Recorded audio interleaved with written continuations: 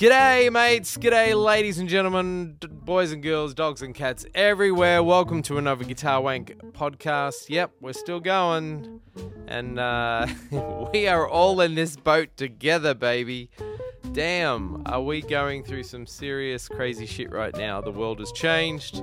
And as us guitarists are all just, I would imagine, hibernating and staying indoors and shredding and practicing and playing and just spending a lot of time on our instruments, which is a positive thing, and just waiting this out, and hopefully the world gets back to normal at some point.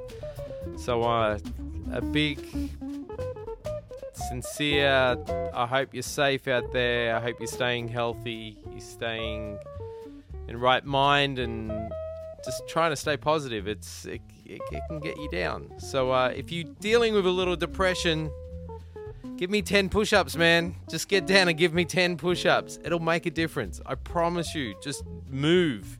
You gotta move. You gotta get out of that head state, and don't let the bastards get you down. That's what you gotta keep saying. Don't let the bastards get you down. Keep moving.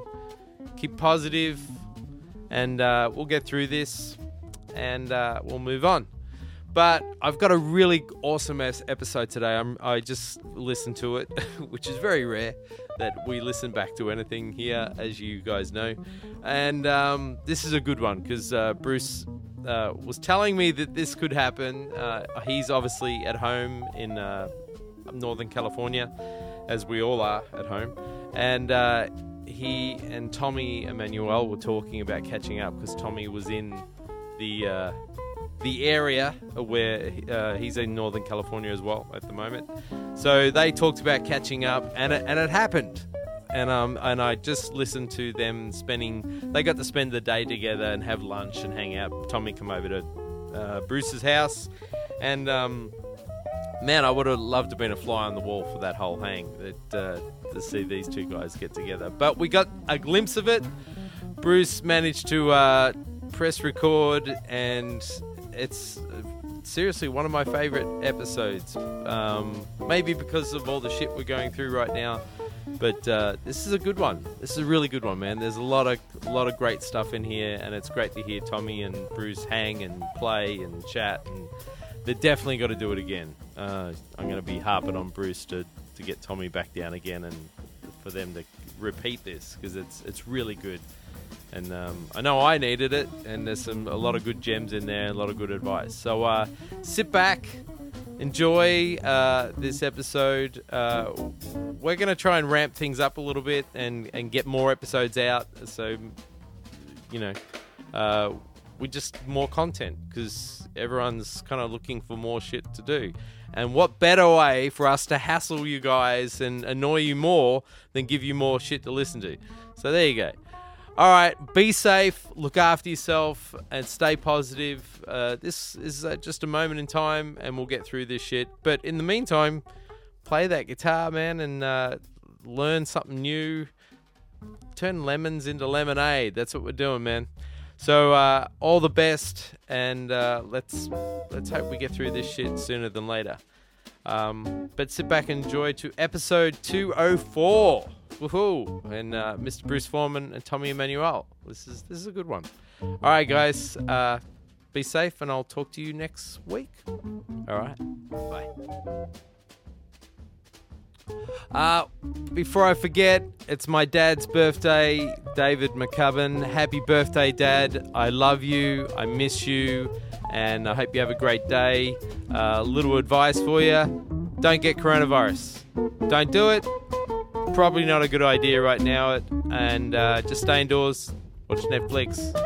Get on your iPad. Do all that stuff. But have a great day, Dad. I love you. And enjoy this episode. It's dedicated to my dad. There you go, Dad.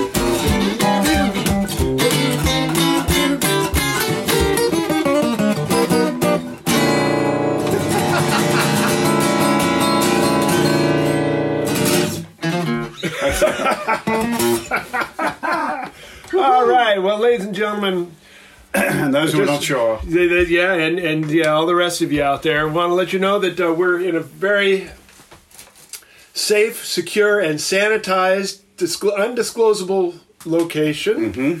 And we have plenty of social distance happening here and lots of hand sanitizer. We're sliding around in the goop right now. Uh-oh. It is my sincerest pleasure to have my buddy Tommy Emmanuel visiting. And Hey, that was welcome to beautiful. Guitar Wank again. Yeah, thank you. Hey, C-Jam Blues sounds good in B flat. doesn't I it? know Duke Ellington really had something with that. He didn't did. he? Yeah. He knew that. He knew that was going to happen. Yeah. So the world was getting sharper, but he knew that the song had to go Oh down. man, it sounds good in B flat. Yeah. And yeah. And Homer and Jethro's version. You ever heard that? Oh yeah. Oh man, when they did that album, Playing It Straight, you know, on all Oh, yeah. instrumentals. Holy smoke! Holy smoke. Jethro Burns, what a soloist! Right. What an incredible improviser and Oh, both those player. guys. Everything's I mean, so melodic and beautiful. and it's really, yeah. I mean, what I really like about those guys and certain, just that era of players, they were great entertainers, but they were still, Yeah. like, you can't touch how good Yeah. musicians they were. Yeah. That was just kind of accepted. You know, you play well, but you have to entertain people, and you know, it was Exactly. like, and it Well, that really hasn't changed. it really hasn't. No. Well, I hate to say it, but in the jazz world, it kind of has. Oh, okay. I'm sad to say. I mean, yeah. I mean, a lot of people think it's just like you play, and you know that's you know it's like almost we play, you love us, you know, kind of a vibe. And of course, you know, I'm not that way, and I'm not necessarily ostracized, but I am an anomaly in the world of jazz. A guy who likes to tell jokes, sing dirty songs, and things like that. Right. That's kind Yeah, of you mean it's a like- throwback. Like, I mean, I grew up playing with Dizzy Gillespie. He was a great entertainer. A guy named Jack Sheldon, who just passed away, was probably the funniest man I ever knew, and also a Right. great player and singer. Most jazz guys have a great sense of humor. They do, but you get Martin Taylor going. Oh, he's hilarious. He's hilarious, exactly. But, I'm talking like the straight-ahead jazz world, and what's kind of happening in the world. And nothing wrong with it. If you're a kind of person that just plays, that's cool. But I'm the kind of guy that likes to entertain people and play, Exactly. But I take the playing very seriously. Yeah. Yeah. Half of those notes I really meant. The others were just wonderful accidents. Is that it? Yeah. Oh, it's a great moment in your life when you suddenly realize that if you can play what you can sing, you can improvise. Yeah. And I remember when I was growing up and I was learning people's solos, which is how most of us learn about improvisation. We work out someone's brilliant solo that just happened like that or whatever.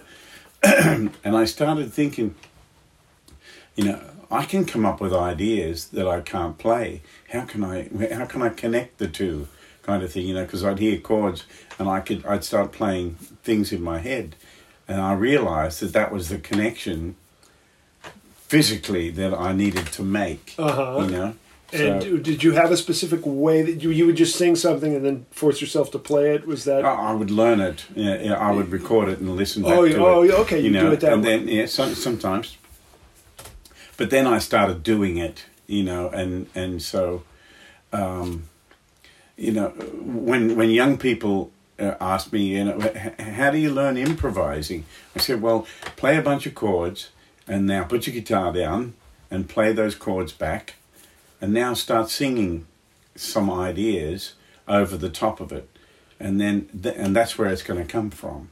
If you don't do that, then you're going to learn all the modes and scales, and then your fingers, which are like dogs, they'll go straight to the food bowl. Exactly. You know what I mean? Exactly. And play the same stuff over and over because the food bowl's tasty, Mm-hmm. But real improvisation, something that comes right now to our head and comes out our fingers. Right. And I think George Benson was responsible for turning a lot of people on to that through his scatting and all that sort of stuff. And then, I often tell young guys, especially real jazz nuts, I say, you go and learn what Ella Fitzgerald sings. Listen to her scatting. Learn that. That's melodic and has swing. It has great ideas. She sings stuff like a horn player. Oh, totally. Yeah, and it's beautiful to listen to. Yeah. And, amen. Yeah. And she got a lot of those ideas from those guys, of course. Louis Armstrong and Roy Eldridge, all those guys that she played with all the time.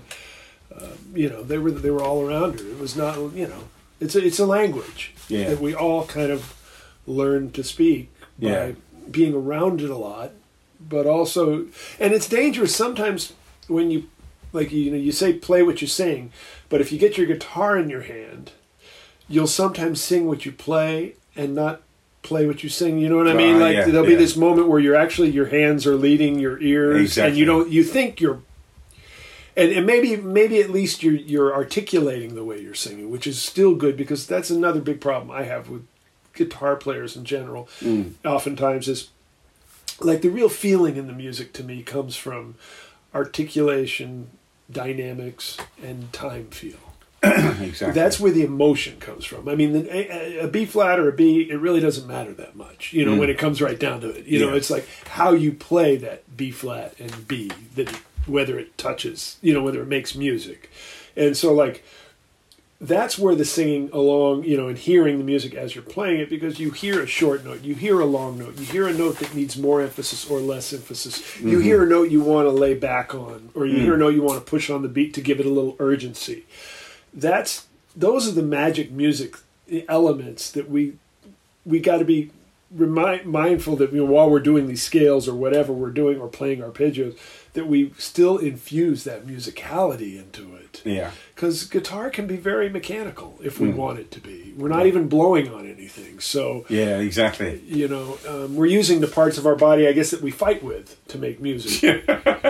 You know what I mean? We're not using, the parts we talk with. We communicate with our voice. So I guess to transfer those nuances into the hands, that's a real challenge for, A lot of people I find. It's a challenge for me. I work on it a lot.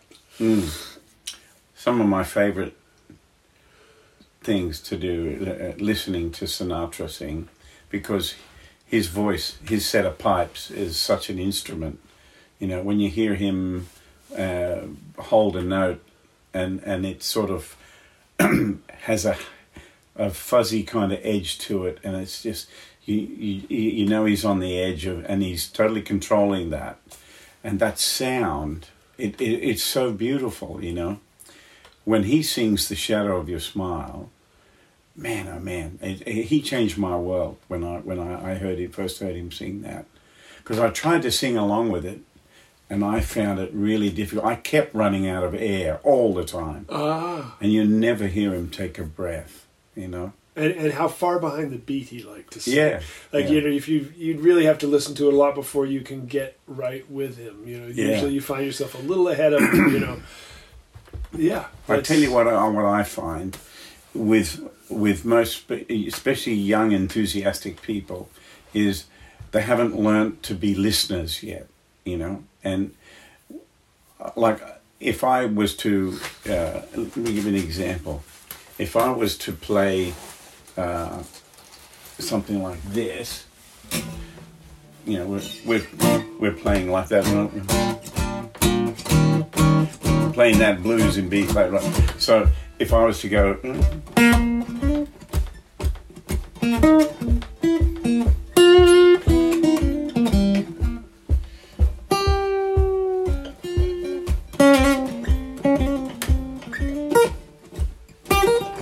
you know, it'd be hard for me to do that with a person who wasn't really listening to me, because it doesn't need. But it doesn't need. No, it doesn't need that at all. Sort of. Or just some soft chords, 3-note voicings, I would say. Yeah. Exactly. And that's why my main thing that when I'm trying to get through to young people the importance of things that they have to learn, number one thing is be a listener. Be a good listener. Listen to what, if you're playing with someone else, if you can't hear everything that they're doing, then you're either playing too much or you're playing too loud, or both. Or both. Right. You know? Exactly. When you and I are playing something, I usually always switch to to just playing the bass part for a while, because you've got a lot of things going on. And when you go into single line, then I try to listen to where you're going, and put in a few like horn stabs and stuff like that. Other than that, I just try to weave it underneath, and that's what I do that, because if you ask me what would I want, I would say that. You know what I mean? Right. And the same thing. I mean, the other thing to be careful is like the energy of the person. How much energy, like, to be supportive of the energy that they're putting out. Right. Like I noticed, just playing with you, which we finally broke a spell. I thought I was the last guitar player on earth who hadn't played with you, and now it's got to be somebody else. But like, you have a way of not just necessarily climbing the hill in a straight line. You know, you have climaxes and dips and valleys in the energy of your solo. Oh yeah. And so for me to play behind you, I'm always like writing how much energy I'm putting underneath you, so I don't force you to. If you don't want to maintain the amount of energy, well, if you don't want to maintain that amount of energy, you have the option of just going wherever you want. Yeah. And you know, and doing that, you know, I mean, and so but of course, a lot of the problems young players have with that, I think, is just because they're just not. They don't know the songs well enough. They don't know their instrument well enough. So there's too much of their attention on themselves. Well, I think young people, they're enthusiastic. They're excited, and especially if they're going to play with a guy like you, they're anxious to impress you, and that's normal. You know, that's normal human behavior. Yeah. You know, I always tell young folks, don't worry, you know, okay, you played too much, but I spent 50 years playing too much. Don't worry about it, you know. And I finally learned You know, take it Yeah, easy. and you listen. find your way, and we all have different ideas of what the right thing to do is. You know, I mean, you do what you think is the right thing. I do what I think is the right thing. Yeah. Not just you can be sure of one thing, that the people aren't going to agree what the right thing is. You know, but when you mention those two things, too much and too loud, those are things we all can agree on. Yeah. And that's what we all have to endeavor. Because I had a gig. I was like 16 or something. I was, playing this organ trio in San Francisco in the Tenderloin District. It was a funky old club. I was the only white person for miles and miles. And I'm carrying my Fender Twin Reverb in, and I'm setting it down the stage, so excited to have this gig. And all of a sudden, I'm standing in the dark, and what happened? I turn around, look, and there's this big woman. She's got this wig, and she was the singer. She looked at me, she said, "You the new guitar player?" And I said, "Yes, ma'am." And she says, "Let me tell you the 3 don'ts of accompaniment." Ooh, And I went, great. "Okay." And she said, "Don't play too loud, don't play too much, and don't play the melody." And I went like, "Whoa." Don't play Thank the you. melody. Yeah, because she wants to play the melody herself, and Yeah. what if she wants to lay back on a note, and I play it at the top of my chord, then I've sort of like, it's like she's trying to tell a joke and I tell the punchline. Yeah, you exactly. know? Yeah. So she says, "Stay away from or what if her pitch is a little, or my pitch is a little off? Yeah, then, exactly, Then we've got all these things that we don't need to have, which means you have to know the melody, so you don't have that at the top of your chord, and you just. But I never heard anybody describe what I think of good accompaniment better. It's one of the most important things. In fact, I would have to say, I think number one on my list, if I was teaching somebody, would be to be a good accompanist. Because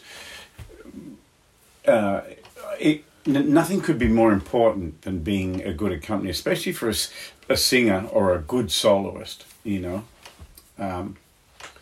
There's a lot more work out there for good accompanists than bad lead players.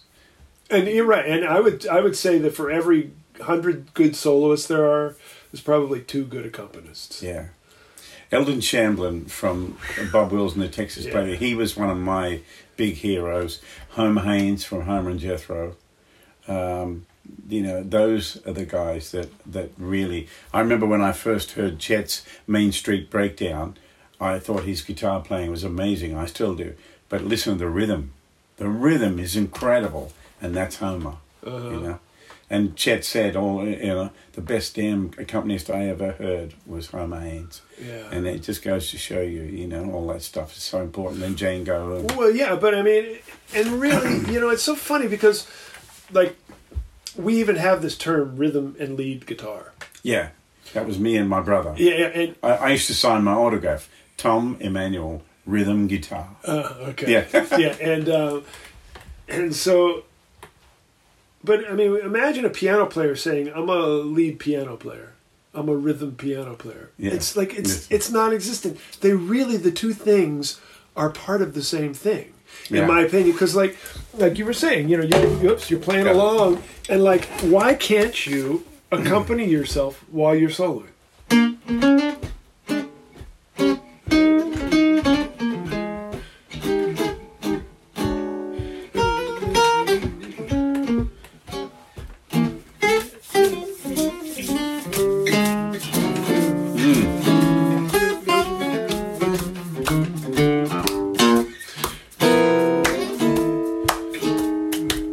You know what I mean? Yeah. Like you can be working on everything at once, and like just by those chords I'm playing, there's good notes in there for a melody. Yeah. Yeah.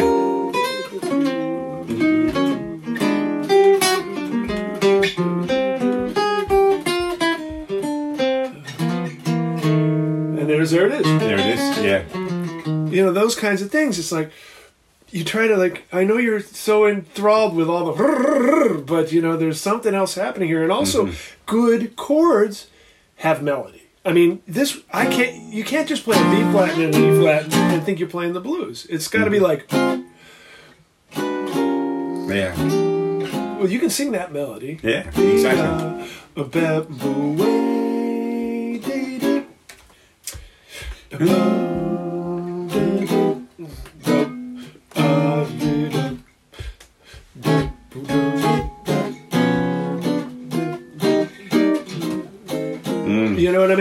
I think Barney Kessel really brought that to the front when he was playing on those Julie London records. Oh God, those records are so good. Yeah. Boy, did he lay it out so beautifully on there. Yeah, so for us to realize that, even though we have functions in bands, because we do have guitar players that do those two functions, that good rhythm playing has melody in it. Yeah. Good lead playing has harmony in it. Yeah. So and I think, that whole idea of rhythm and lead sort of was a conspiracy to keep guitar players stupid. Because it made some guitar players think that, it's all about playing shapes. The rhythm guys, and it made the lead guys think it's all about playing scales. And I think that was something that has set back a lot of guitar players. Right. Because I'm just imagining a piano player being taught that way, or well, I think I learned more from piano players about being a better guitar player. You know what I mean? Like when I used to go and sit in with a band at this bar in Sydney, the piano player and I were real good buddies, but that guy was a genius. I mean, he was a bebop. He was an amazing improviser. He could play any song in any key and all that stuff, right? But the good thing was that he was the guy who told me, listen to Freddie Green. Yeah. That's how you play rhythm. Right. You're playing too many notes. And I said, well, what do you mean? He said, I'm already playing all those notes, like... if we're playing "Let Someone," I'm going like this. Right. And Freddie Green goes. Right.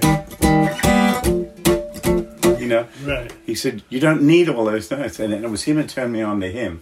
And then when the Sinatra Live at the Sands came out. That was that whole thing. It was Freddie, yeah, and that's one way to play rhythm. That whole way. Well, suits that style of rhythm, and and as it morphed into bebop and it morphed into modern jazz and morphed into other forms of swing. There are different functionary roles that the guitar can play, but still that basic rule holds true, which is not too many notes. Yeah. And being melodic, still, like when you were playing those notes, I could hear a melody inside. I could hear the voice leading, is what I mean. All right, yeah. So I could follow the harmony just from the voice leading. But when you were just playing Freddie Green style, I could hear it too. I can hear this chord. Right.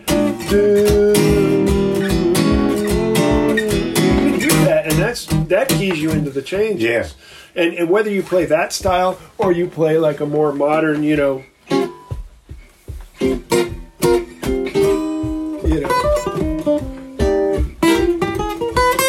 still the same basic thing.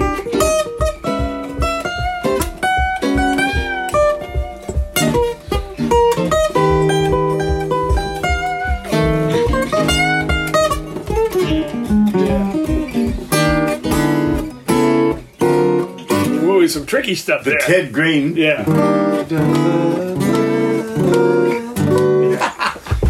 Full of they thought they were going up, but you were going down. Yeah. Well, the bass is going down. Yeah.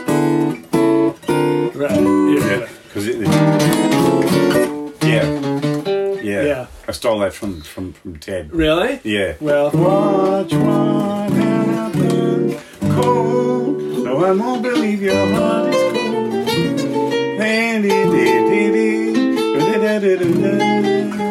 You better let someone.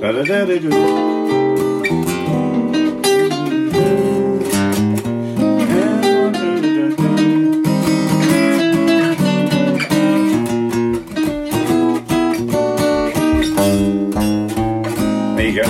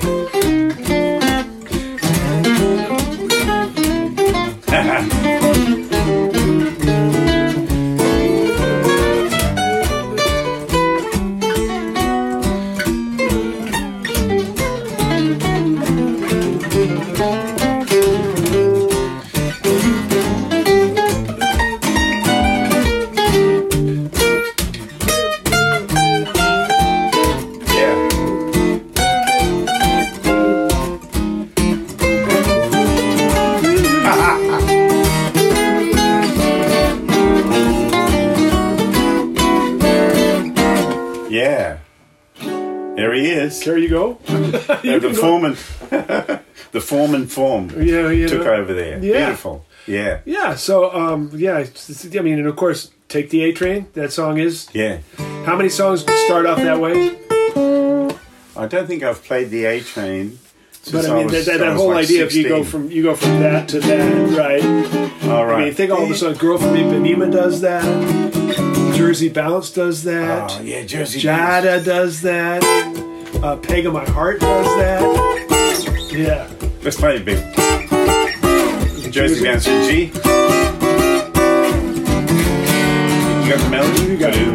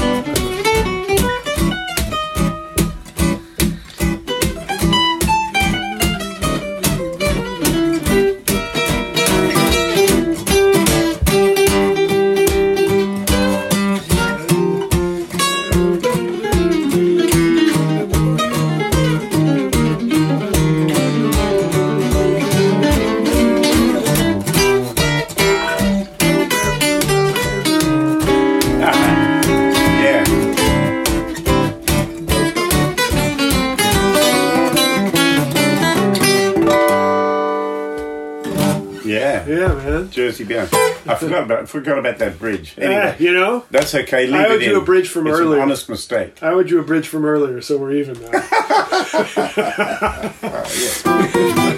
Oh, yeah. So obviously we're here in the middle of this first week of the New World. The New World, the New Order. So tell me, what are your thoughts? All right. Well, on what this? happened was, as soon as it was announced and everything got cancelled, my first reaction was, it's a blessing, because I just felt like I was becoming like the mouse running around and with the wheel going round and round and round, and I wasn't seeing my family enough, but I was so dedicated to my work that there was not enough time for me to do anything else, and it actually forced me off the road, which is what it took to get me off the road. So I'm loving having time and be able to see my family a bit more, and it's kind of stopped me in my tracks and made me think about where, what's important to me, all that sort of stuff.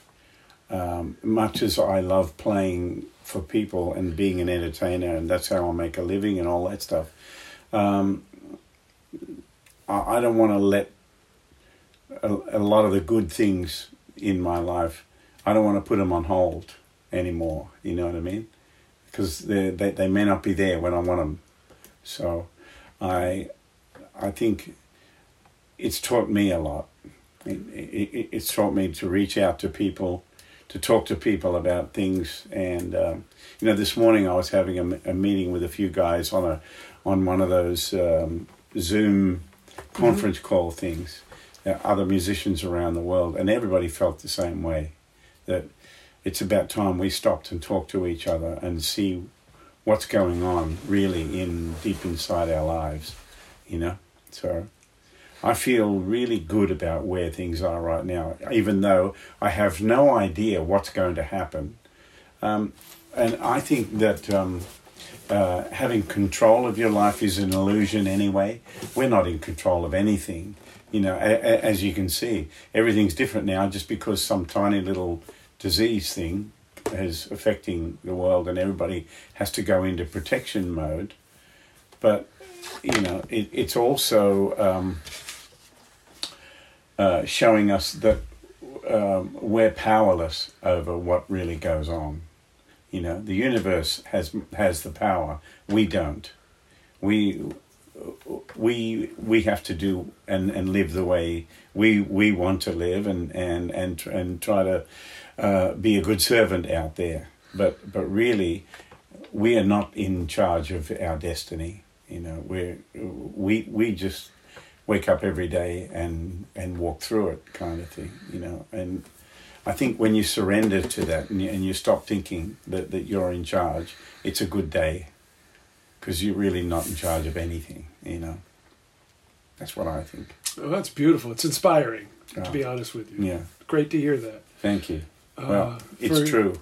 Yes, and I believe it 100%. There's much greater powers than us out there, and inside us. Right. We've been proven that even a little biovirus or whatever is more powerful than us. Exactly. So if there's there it is, right? If you want to eat that sandwich, there it is. That's very much for me what's kind of happened. Just to stop you in your tracks. I mean, it's not dissimilar from like a catastrophic illness or potentially or something like that because. Right. Everything has changed, and you're powerless. And it's the same thing as when 9/11 happened. We spent the next year watching people's movements, their moods, their luggage. I mean, every stupid thing that we never noticed before, we're noticing everything because we're being made aware that we need to check on other people, Right. I remember when 9/11 happened, I was just making my way into this country. And it was I was about to get on a plane and come to Winfield, Kansas for the big Bluegrass Festival for this second year. So the first year there, I'd had a great time, met a lot of great people, and hopefully made an impact. And I got invited back, and I was really looking forward to it. We had a whole tour arranged around that. And anyway, the morning of September 11, I was in my house in England, and I knew I was going to be away for exactly 14 days, and that I had 13 shows in that 14 days. So I had to figure out how many clothes I was going to take, how many sets of strings, what could I leave behind, how could I pack in the most clever way so I didn't have to carry so much stuff. So I had it all laid out on the table, and I was going through and making notes and all that. And about 2:00 in the afternoon, I thought I'll take a break and turn the television on. And I turned it on just as the plane went into the building. Oh my God! Yeah, because we were 6 hours ahead in England. And I got on the phone to my manager in Nashville. I said, quick, get to the TV and turn it on. And she did. And she rang me back 5 minutes later in tears. And she was like, oh, my God, we're being attacked. And, you know, all this sort of stuff. And then for 4 days, my wife and I and our 2 daughters, we went into the twilight zone. We were just riveted to the TV and to find out what was going on. I couldn't go over there, and all I wanted to do was to come to America and play for people. That's all I wanted to do, and I couldn't get there. And I'll just never forget that, you know, that feeling of I have to stay here in England. I can't go and do what I want to do. I have to stay here. It was a week later, the following Tuesday, that I got one seat on a flight with American Airlines. I got to the airport in, where was it? In England. It was flying out of Birmingham in England. And I got there about 1 o'clock in the morning, and I put my bags at the American Airlines desk and sat and played my guitar till 5 o'clock in the morning when people started coming. And the first people to arrive were FBI agents. And they immediately came up to me, took me aside, took my passport, and asked me a lot of questions. And I was, you know, assuring them, look, I just want to come and play for you guys. And that's all. I'm a musician, and my heart goes out to these people. And anyway, I got to America, and the first 2 shows were so difficult because everybody was numb, weren't they? Yeah. Everybody, they couldn't allow themselves to enjoy themselves. It was a difficult time here. It was really tough, yeah. So Stephen Bennett, who was on that tour with me, he said, I found this poem on the internet, and it's about the 2 towers of love and hope. And it's a beautiful poem. He said, you read that, and I'll play America the Beautiful behind you. And we did. And that's what broke the curse for us. In the show at Oklahoma City, I stood up and read the poem, and he played America the Beautiful, and everybody stood up and crying, and they started clapping, and it kind of broke the curse, you know. But we knew we had to do something because people could not let themselves have a good time, you know. And that changed. That's changed everything. Yes, it has, and we have to be aware of the fact that this has changed everything. Exactly, it has. And it's something for us older guys. We know that because we went through 9/11. We went through the housing crisis in 2008. Mm-hmm. You know, and I went through the .com explosion. You know, what we call the dot bomb, and you know, I mean, all these various things that have happened. Mm. You know, the Kennedy assassination. I was here. I remember that too, and I was only that's 63. I was 5 years old. Right. I was 8. older. Yeah, because I was in 2nd grade at the time. Yeah. I was living in Dallas. I was from 58. I was living 55. I was living in Dallas, Texas. Wow. When that happened. So I mean, and it changed everything. And Martin Luther King changed everything. The Man on the Moon changed everything. Exactly. There are these pivotal moments in your life, just like, I mean, to bring it to a more personal way, if one of us had a debilitating medical thing like a stroke or a heart attack, that changes your life too. These are the things, these are the mileposts with which our lives are almost measured by. Yeah. But can you remember where you were when Neil Armstrong walked on the moon? Oh, totally. I was at high school in the town where the dish, the satellite beamed it across the world in the town of Parkes in Australia. I was going to that high school. Wow. And they wheeled the big TV set outside, and we all came out of our classrooms and we watched it live on the TV. Yeah. And you know, I got to play on a record years later that still means so much to me, and it was called Armstrong, and it was about, you know, how'd it go? Young boy in Calcutta, barely 8 years old, hangs around the marketplace, blah blah blah. But you know, he stopped to watch on that July afternoon.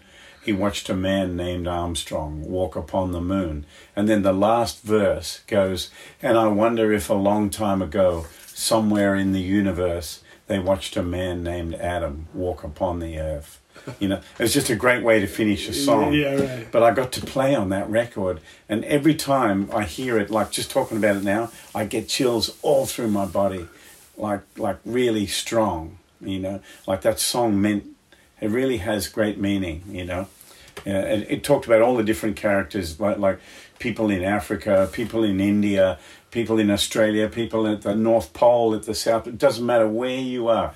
You stopped and saw this guy walk on the moon. That's right. Man walked on the moon. It was unbelievable. Exactly. I mean, those are, you know, we have in our lifetimes probably about 8 of those. Yeah. You know, well, because we're about the same age. So, you know, we've got the Kennedy assassination and the walking on the moon and the Martin Luther King assassination. At least that was really big in the United States. Sure I would assume it was a worldwide thing. You know, all that you know, 9/11. These pivotal moments. And the Olympic Games in Sydney, right. I would have to say, is one of my big highlights. You know, to be with my brother, playing live at that ceremony, the largest viewing audience in the history of the world, nearly 3 billion people watching. It was an amazing thing. We were standing up there and there were 200,000 people in the stadium. This massive light show and everything. 38,000 athletes in the middle of the thing, and then all this incredible carnival going on for the closing ceremony. Yeah. And before we went out to do our part, we're standing together looking at this spectacle. And I hugged him and I held him and I said, look, take a picture of this with your mind, because it will never happen again. You know, it was one of those incredible moments that I shared with him, and I'll just never forget that. That's beautiful. Yeah, it was really special. And you know, and that points out, with all these things, you know, that happen, it really calls on us, not just musicians, all people, to make the most of it. Exactly. You know, this is the moment where, you know, I mean, like the old saying, you know, make lemonade out of lemons. Exactly. If you get lemons, make lemonade. I mean, really, you can see it as, you know, something is horrible. It is horrible. I mean, people are dying of a disease and we don't know how to stop it, and it's spreading fast, and we're doing all we can. Yeah. And in doing all we can, it's crashing economies and making people afraid. Yeah. But at the same time, we're being called on to find the way out of it, to make the most of it, to use our creativity and our love and our devotion and our commitment to and our dedication to push through to whatever that next thing has to be. Yeah. And as musicians, that means we need to make sounds that our souls need to sing to uplift spirits. And also as business people, we need to realize the game has changed now. Yeah. And we need to be creative about this. You don't have to work harder. You have to work smarter. You know, there was this one guy, it was hilarious. I looked up to this guy. He was the smartest guy. I mean, he was Coke bottle glasses guy. You know, it was like 3 different degrees from Stanford and taught at all these universities. And when I knew him when I was like 14 or 15. And a hippie too, but you know, just like this brilliant off the charts guy. And he would always say things to me that stick to me today, you know. And he said one thing, which I'm probably pretty sure is bullshit. I think he just pulled it out of his ass, you know. But I, of course, believed it. And I've always taken it to heart. He said, Bruce, the Chinese character for crisis is the same character as opportunity. Yeah. Now, I don't know if that's true. I've never really bothered to ask anybody who knows Chinese. Japanese, you know, where it says, but that's like, listen to that message. It's like, in crisis, you can go in the fetal position and go hide somewhere and shake, or you can see it as an opportunity to make yourself better. Exactly. And make the world better. Yeah. And that, I've always found that to be inspiring words to live by. I think one of my greatest lessons, if I can share with you, is that I've learned to look at situations where I felt I was being done wrong, or you know, I was being sued by somebody, and it was not my fault, but just things like that. I've learned that I've got to stop and ask myself, what's my part in this? you may not think that you have a part in it, but you do. And what could I have done that would have not brought this on? Right. You know, what did I do to bring this situation on? And it's always a humbling thing to realize, well, actually, I could have done that better, and I could. So now here's the lesson for me to learn, right. instead of just saying that son of a bitch, that asshole, right? Yeah, exactly. What's my part in it? Exactly. And you know, that has really helped me a lot. I have a real knee-jerk reaction to that. I mean, whenever anybody gets mad at me or something goes wrong, I've learned to kind of almost blame myself first and then figure it out. Oh, okay. You know, I think because maybe I've been around the self-righteous people who like refuse to see any fault in themselves. Right. And it just felt so bad that now I may overreact to that, because like if somebody gets kind of pissed off at me, it almost takes a bystander to go, do you realize that person really just did you wrong? I'm like going, well, what did I do to make this happen? Yeah, exactly. You know, but you're that's really important that you see that, because we all do ultimately have a hand in everything that happens to us.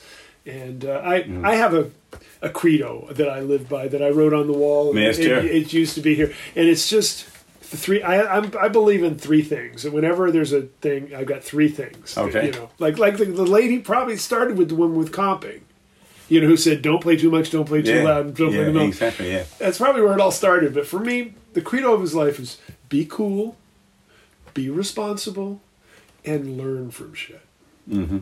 And I can't think of anything in life that doesn't fit into those categories. Fit into that. Just learn from what happens. I mean, we're all going to make mistakes. We're all going to hurt people unwittingly, hopefully. Mm. We're all going to do wrong things, but just learn from them. Yeah. To be responsible. If you make a commitment, keep it as best you can. Mm-hmm. And then when people interact with you, be cool. Mm-hmm. Just be nice and just see where it goes. You know, there'll be plenty of time to protect yourself later. Yeah. You know, I mean, maybe not with a firearm involved, but if you go to John Wayne's grave, there's a great message on there for us, which is a cool thing that he did. And the message is, the most important thing in life is tomorrow. It comes to us every night, clean, and puts itself in our hands and hopes we've learned from yesterday. Yeah. And that's on his grave. There's one of the most important messages I've ever heard. Right. He could have just said, learn from shit. Yeah, but he was far too eloquent for that. I remember buying, what was her name? Kathleen, the actress, that was in Rooster Cogburn. Rooster Cogburn. Kathleen O'Hara? No, that was Maureen O'Hara. Maureen O'Hara, right. It was. I can see she was married to Spencer Tracy. Katharine Hepburn. Katharine Hepburn. There you go. Katharine Hepburn. A book called Me and Stories of My Life, and I bought it because there was a whole chapter on working with John Wayne. And I thought, I wonder what this would be like, because she was such an incredible actress and had such an incredible respect around the world. And it was so beautiful because she said, he was the most professional person I ever worked with. He was the first to arrive and the last to leave. He knew every word of the script, including everybody else's words. He didn't suffer fools. He helped people all the time. He was a constant source of help to me. And he was such a good actor, you'd never catch him at it. And I thought, wow, that really summed him up. But when you look at his life, you realize that he was around people who, he just followed the lead kind of thing. And I'd be good at that, I'd be good at that. You should have a go at this, you should have a go at that.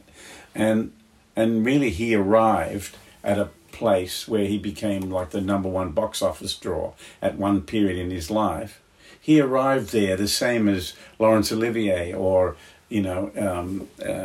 any Dustin Hoffman, any of those great actors who had all that training. He didn't have any of that training, but he still arrived at the same place, and you've got to take that on board and say, that's a guy, he's smart, he's willing to learn. and he's got something. He doesn't know what it is, but he's got something, and he's going with it. You know, it's the same as energy. You know, like I was trying to explain to these young fellas the other day at this workshop I was doing, where I said, look, things aren't always perfect. And most things that are really successful are not perfect at all. Take a look at someone like Lightning Hopkins or any of those guys that we're lucky enough to see a bit of scratchy old black and white footage. Their singing is not that good. It's all right. It's not that good. Their guitar playing is mediocre at best, slightly out of tune. Their timing is all over the place. But the combination of all that with what they do, it's infectious. We love it. We wish we could be like that, but we can't because we're not that person. It's the energy that happens when all those things collide in one person. And even if it's far from being perfect, that doesn't matter. We just can't get enough of it. Well, factually, everybody is far from perfect. I mean, have you ever really been part of a perfect No, I don't know what that is. I wouldn't recognize it if it happened. No. And frankly, I notice it when I hear it on records, and I realize how synthesized it is. Yeah. Because it's not real. Because I've been in both sides. Yeah. You know, I've been in the production world too. Yeah. But no, I mean, and what about where in life did we get this idea that perfection was what we wanted? Exactly. I mean, I really think that the whole idea of even people we call perfectionists, they're just trying to be the best they can be. That's right. Perfection doesn't exist. It's unattainable, and frankly, it's undesirable. Human is the thing that we're looking for. Yeah. And it's the thing that moves us, and it's the things that makes us wake up in the morning, and things that makes us want to play and get better. Because I just want to tell my story more freely. I want to be free. Yeah. Why do I work so hard? You are free. Why do I work so hard? I want to be more free. Yeah. You know, I want to fly free on this instrument. That is why I work so hard at it and continue to work so hard, because it allows my soul to go to higher heights in the music. Yeah. It makes the guitar more and more and more not a part of it. Yeah. It goes away, and it's just me and the world. Exactly. And that's it. If we get the chance to fly our kite as high as we can. I remember Les Paul saying one night to me in the dressing room, I was talking about how much fun I have on stage, and he goes, what is life if you can't fly your kite? You know, and he's so right. Yeah. So I've always thought of that, you know, when I was playing. I'm putting it up there. I'm hoping the wind's going to catch it. And take me into an electric pole and give me a shock. Yeah. You know? There you go, man. Well, you sure have done that for a lot of us. You have changed the world, you know, in many ways, and you have my deepest respect. Oh, thank you. Same. You do. Yeah. Wow. Because, you know, you have really changed the world through your music, and that's a beautiful thing. Well, I hope that the two people who hear this are going to be really excited. Yeah, well, we used to have a couple people listening, but, you know, they probably got smart and started their own podcast now that they have time. The crowd went mild. Yeah, really. We lost them, you know, too. You know, we thought we were going to ramp up Guitar Wank for them just because, you know, they have more time to listen to us. So we want to give them more stuff. We have. It's been fun. It's all about creating community. That's it. That's really what we're here for, you know. And through that's going to be the challenge as I see it through this particular phase of mankind, is us really finding ways to continue to create community, be a part of community, and emerge stronger. Not, you know, more sucked into some fear or screens, you know, but to realize that friends, they're the ones that are going to help you. They're the ones that are going to take care of you. They're the ones that are going to support you. And there's the ones that are going to cheer the loudest for you when you achieve your things. Amen, brother. Yeah, man. Well, I want to thank you for coming to our biohazmat unit. I have to get this suit off. I have to return it to the place I rented it. Yeah, you know, I don't want to pay the overtime. Rent a rented So, the scene. so does this suit make my ass look big or what? Yeah. Georgia, Georgia.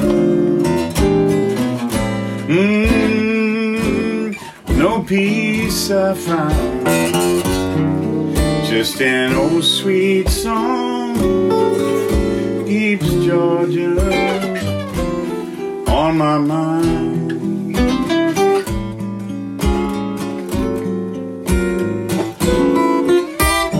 Georgia, Georgia.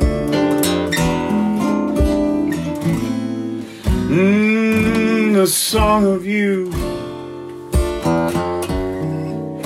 comes sweet and clear like moonlight through the pine.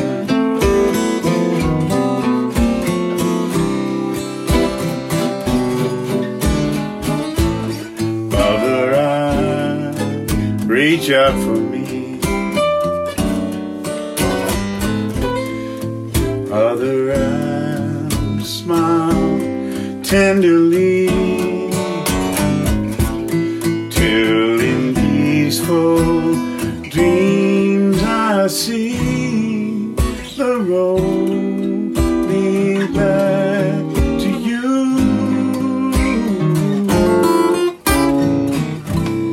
Georgia, Georgia.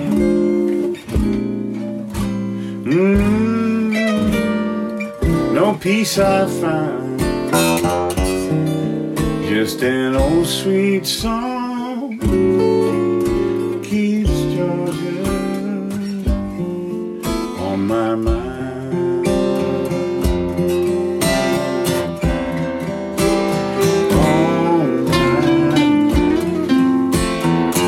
On my mind.